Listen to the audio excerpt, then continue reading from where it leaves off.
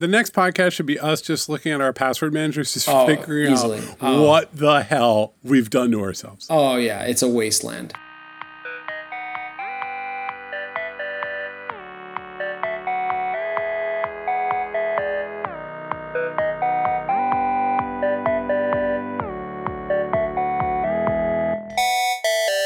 Hey, Paul. How you doing, Rich? I'm doing okay, actually.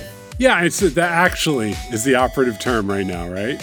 I'm doing very well. To our good friends who are listening to us in the year 2025, I couldn't be better. Yeah, we're getting by. We're figuring it out. My AC is dead, so as New York, I got about 2 weeks to resolve this issue, and it's on the roof. I may just pass out. No, just fluids and just do the right thing. Take care of yourself. There's a funny thing that happens. You finally have to just accept that things are going to be what they are, and Postlight's doing okay, and the kids are healthy, and I have infirm parents, but they're making it work. And so, I better go for a bike ride. You should go for a bike ride. You've been doing your morning workouts pretty steady. Yeah, very steady. In fact, I think I've lost weight at home. You have. I can tell. Also, I'm not eating out as much.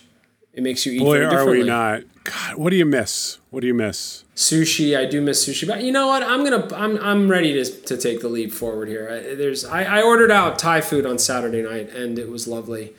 You haven't been ordering. We've been ordering like once a week. Yeah, we're gonna start ordering out. I think it also brings us a little relief, like just not having to think about cooking every minute. I'll tell you what's fascinating is, we've been eating a lot of regular stuff, noodles, pasta, things that are simple. We also have now 100 pounds of flour in our closet, and I bake bread on the weekends, which it's a whole nother world. Why would you do that? Because it's one of the things that forces the shopping is the lack of bread, the lack of simple staples. Yeah. And so once you figure that strategy out, you're going outside half as much. Interesting. Been interesting that way. So look, actually, we're speaking about global things. There is a website that I'm increasingly fond of that came out, a brand new website with knowledge on it. It's called restofworld.org. Okay. And what is it? It's about the tech industry, except I'm going to tell you, there's a lot of tech coverage about Facebook and algorithms and what tech is doing to our culture and how it's ruining democracy and all that stuff. And that's good. It's important. Yeah. Gotta have it. There's a lot of websites out there that are doing the good work. This one has a different angle. It's basically what the hell is happening outside of America and Silicon Valley in terms of the tech industry. Fascinating stuff. So this platform is set up to cover that world, to be how are things going, here and there and elsewhere. And there is a pattern that they describe that I want to talk about, which is, so the article is Morris Karuga wrote this article, and it is about a popular financial technology app, a fintech app in Kenya and Nigeria called Okash, O-K-A-S-H. Well, I won't read the title because I want to, let me just play it out. Ask me for some money and I'll be the bank. Okay, can I have $100? Woof, that's a lot of money, but let's start you at 15. No problem. Here you go. Install the app. There's your $15. Okay, thanks. Can you pay me back? What schedule? Well, just go ahead and pay me back. Fine schedule, everything's good. Pay me back. Go ahead. Do it. Okay. Give me my money. Okay? Give me my money now. Okay. I got $30 for you if you need it, because you were really on top of the 15. Okay. I can always use money. I use money. I use its capital to me. I invest it. So I'll take $30. Hey, you got that $30 for me? Good. How about 60? Okay. I'll take it. Hey, wait a minute. Wait a minute. Hey, you're a little late paying back the $60. Okay, but it's a loan. I will get it back to you. I just need a little time. Here's what's going to happen, buddy. When you install the app, we got every single person in your social network. We know all of them, all their email addresses and phone numbers. And we will be letting them know if not cleared by 4 p.m. No. Yep. That's Can what we we're talk about do. this? No, we can't. Nope. Can we just talk this through, right? You're not yet. You didn't pay me by 4, so I guess not. So let's see what happens to your friends and family and coworkers when they know, click, the guy paid back the $15, right? Yeah. And he paid back the 20. then they get you. They literally are like, we're going to just keep turning this up because we make our money when you're paying us a little interest on these loans. So, I mean, it's a fascinating pattern because actually, you brought this up. Is it unethical to ask you that question? Yeah, just flat out. Yeah. What if the tool said, look, if you don't make payments, we are going to contact all your contacts. Are you sure? Yes or no? I mean, for all you know, that's the terms of service on the Apple thing. It probably is. Very likely, I have given someone the ability, like the right to completely get into everybody's business in my world. Like messed up patterns in the kind of tools and frameworks that we use get called out in awkward ways, right? So if you subscribe to some service, let's say this has happened. This has hit everybody a couple different ways in our like very nerdy world, which is some VC is touting some new thing and you jump in, you're like, all right, I'll sign up for it. You log in through Twitter and you don't, and they've actually locked this down a lot better than they used to, but you give it permission to tweet on your behalf. And it's like, don't worry, we're never going to do it, And then like one day you wake up and it's like, I've got over 44 followers on Friendmaster. And you're like, what the hell is what? And your friends are like, that's weird. And then everybody makes fun of that. Signs up to these things all the time. Like I get invited to all sorts of weird shit. See, so you and I are part of a cohort that socially will punish organizations that do that. And then they have to write an apology note and show that they understand it. We apply collectively social pressure because we don't like when people do stuff like that on our behalf. Those are norms. We gave them the actual permission to do it. But then when they did it, we were like, that's not cool. 99.9% of the world has absolutely no social capital that they can expend to tell people how to do terms of service. No. And not only that, the value prop is so strong for them in many cases. Like, wait a minute, you're going to give me this tool that's going to give me, I can use it as a shopping list maker for nothing? Okay. And then you're signed in, but in the TOS, it says, we're going to actually look at what's in your shopping list, pass that data along to Google. Next thing you know, every time you think about toilet paper, you're going to see ads on the LA Times website. And it's like, oh, okay. Yep. I think most of the time people are like, I guess. I mean, it's such a good tool. It's so handy. It's fine. You just sort of go along with it. I think we accept a certain amount of creepiness as just the part of existing. I bet if they had it in big bold letters exactly what they'll do to you if you don't pay your debts, people are still signing up left and right. You need $15 right now. And look, I mean, it's like Venmo when people pay each other and there's a social signal. Like it's not bananas that this is going to happen, right? Except that apparently this app in particular got a rep. Like people were like, what? What just happened? Well, I mean, because when they call your mother-in-law, it's tattling. Yeah. I mean, look, what is software? It says software is automating what would otherwise be human behavior. And let me tell you, there is that loan shark in the village who will let everyone know if you don't pay them back. So some software developer's like, you know what? I can code that up. I can code up Leon and his buddies. It's tricky. and people should read the article, right? But as it unfolds, like, of course, there are, owners for all these financial platforms and like all this stuff. What you see is that, you're automating that behavior. You're adding the structure. You're putting that pattern in. Where things go wrong, where product thinking tends to fall down is when you take a portfolio-based approach to human behavior and you're like, what if we did that? What if we did? I mean, get the money at all costs, right? And here's what's tricky. They probably viewed it as a deterrent. And look, I think there's such power in these tools, especially tools that give you money, that what people are willing to give up there, you don't even have to be underhanded. You could lay it all out and they'll still do it. Here's the future as far as so I look at this and okay, this will probably get regulated, but the lesson to take away, I don't think is don't follow dark patterns in your products. We all know that. The lesson to take away is things that you would never, cultural categories that you would never assume would be subject to automation, automating legal action or automating broadcast style collections are utterly possible because when somebody is accessing you to provide a service to you that get a huge amount of ambient information back. And so for the most part, it's what you were talking about. I'm going to get an ad. I'm going to show them this toaster over and over again and really cross my fingers, because if I can get 0.1% of them to buy toasters, everybody's going to have a good Christmas. But what's happened, so we're like, okay, I see that. I kind of see the database. They want to sell me a toaster. I've been targeted to buy stuff my whole freaking life. Fine. Okay. Yeah. That's how it is. Robots are trying to make me get my wallet. Sure. But like when you start getting automated lawsuits or medical stuff, or just, I see that like your insurance starts to figure it out.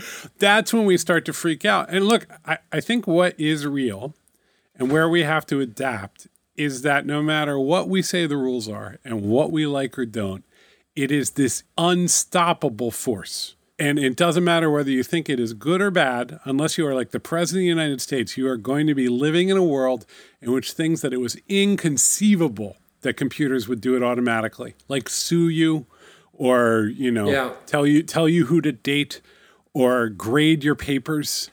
Sure. All of these things are coming. And so like, how are you going to negotiate as an individual? I don't think we have really good guidelines for how you negotiate in a world like that, where robots decide your fate. Yeah, I agreed. I don't think we know. I think we're going to step in shit a bunch of times and then adjust. I think where you can draw lines is these tools should not be using tactics that would be viewed as unfair or intimidation and whatnot from humans. I mean, the truth is they are used. I mean, you ever get those letters in the mail that you couldn't tell it was an ad, really? Yeah. It looks almost like a bill that maybe, when you register a company. When you register a company. Oh my God, yeah. They send you these letters that are just shady because it looks like the state of Delaware sent you the letter, but really it's just a guy named Joe who's trying to hit you up for a fee to protect your name or whatever they're selling. I can't remember which publishing company. I think it's kind of one of the big glossy ones that publishes the fancy magazines. Somebody billed them like $2 million and they just paid it. There you go. There you go. It wasn't good. Like it was definitely a bad day at work where they're like, well, why are $2 million in payments going to Joco? That's right. Yeah. That's right. And you get utility bills that like pay it through us, and it'll be your bill will be cheaper. But the bill that like the proposal, like the pitch, it comes in a bill. It looks like a bill itself, right?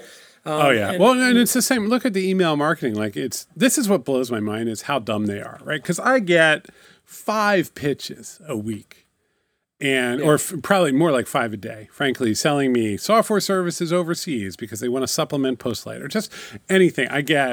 We also get like, hey, why don't we're going to do a video profile of your company for this very legitimate sounding cable network, and you're like.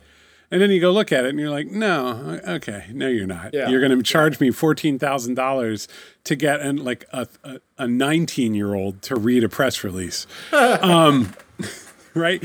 And so when you look at that and then you think for a minute, just, Rich, come with me into the evil side for 1 minute. The amount of information we have and the quality of narrative that you can produce. Like if you search for stock results on a middle tier company, you will find like 50 articles written by robots. That's a normal thing. Yeah. Okay, so there's that, right? What could we do to really get people to pay more attention? Like you think about the automated profile that you could put together of me and that database, and then the kind of emails that you could write. That would be really personal and really helpful.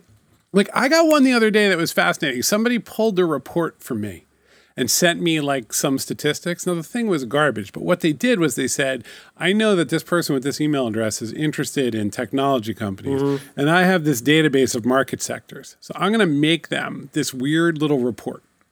Yeah. And then they're going to want to pay attention to me. Now, and it's like, I saw through it really quickly.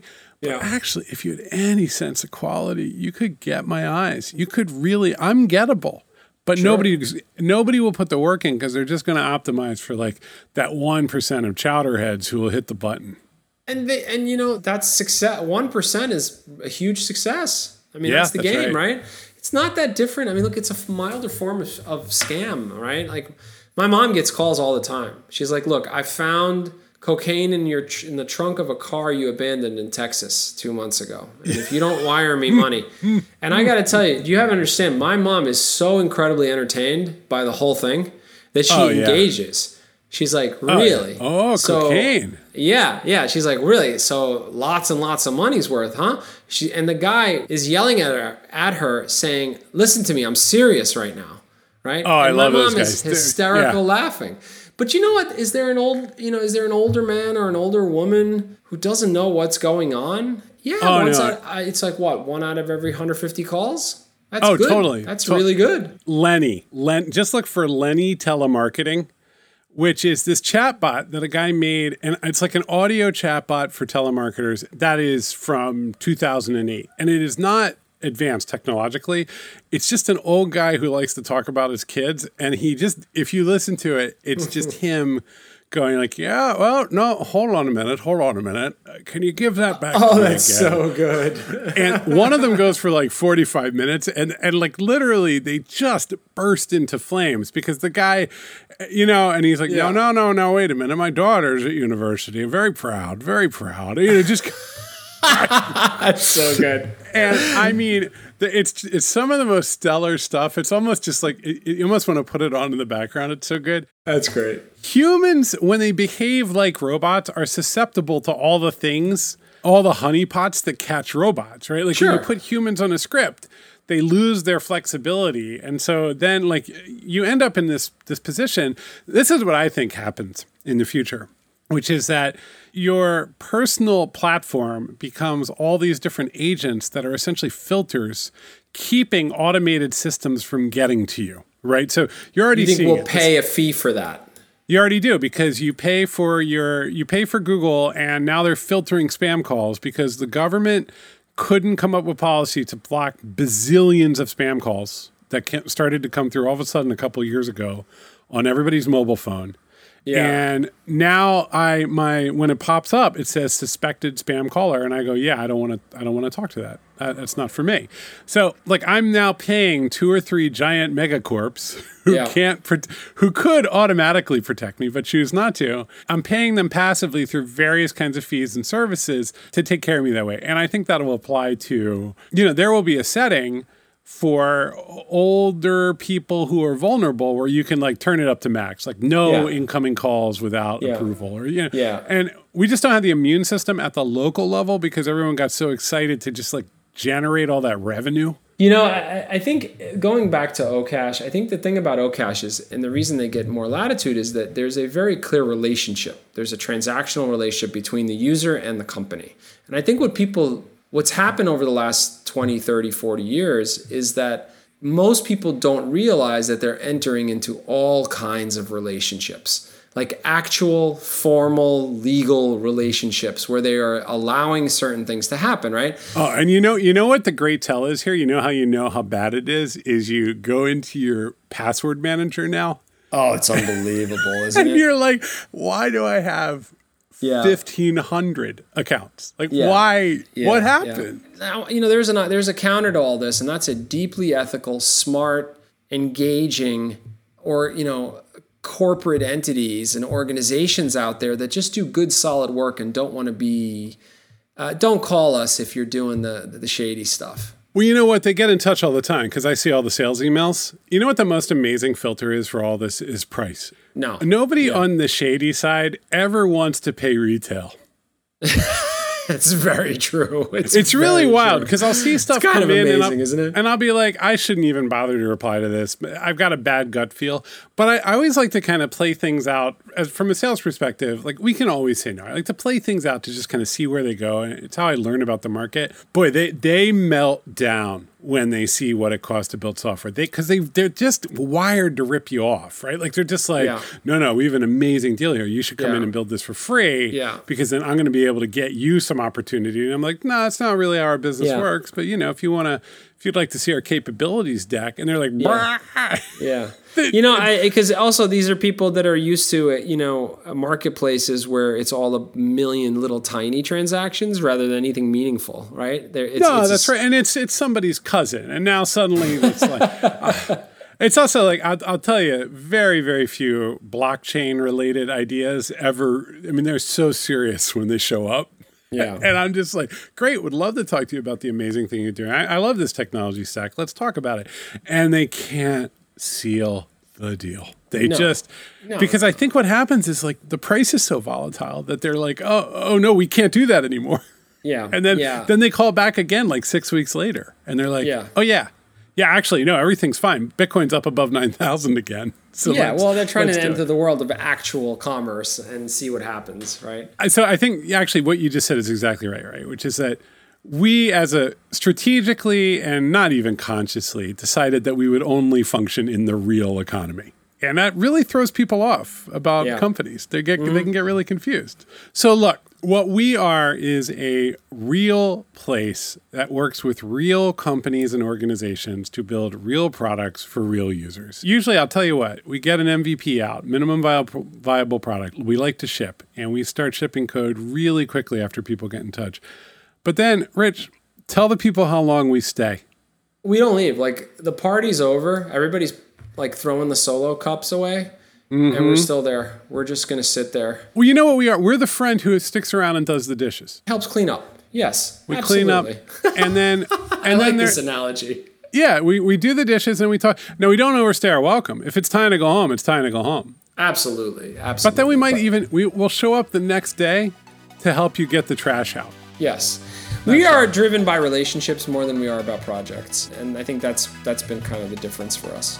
Well, and that is really who we are. So who are we? We haven't said the name of the company, Paul. Oh my God, we are Postlight. We are your digital product partner. We are here to help you with your digital transformation, and that is a lot of hand waving. But what we actually do is say how we're going to build it, how we're going to get it in front of the users, what needs to happen, whether it's management or humans or training or new software or new approaches, what needs to happen to make it happen in your organization. And then we do the work. Unlike most other consulting firms, I won't name any names, we build the freaking thing. Reach out to us, though. We love to talk. hello@postlight.com. hello@postlight.com. We are based in New York City, ambiently, but we're around the world. And we love to chat. Hit us up. Oh, and check out restofworld.org. That was a great article and good conversation fodder. Yeah. Have a great week. Bye.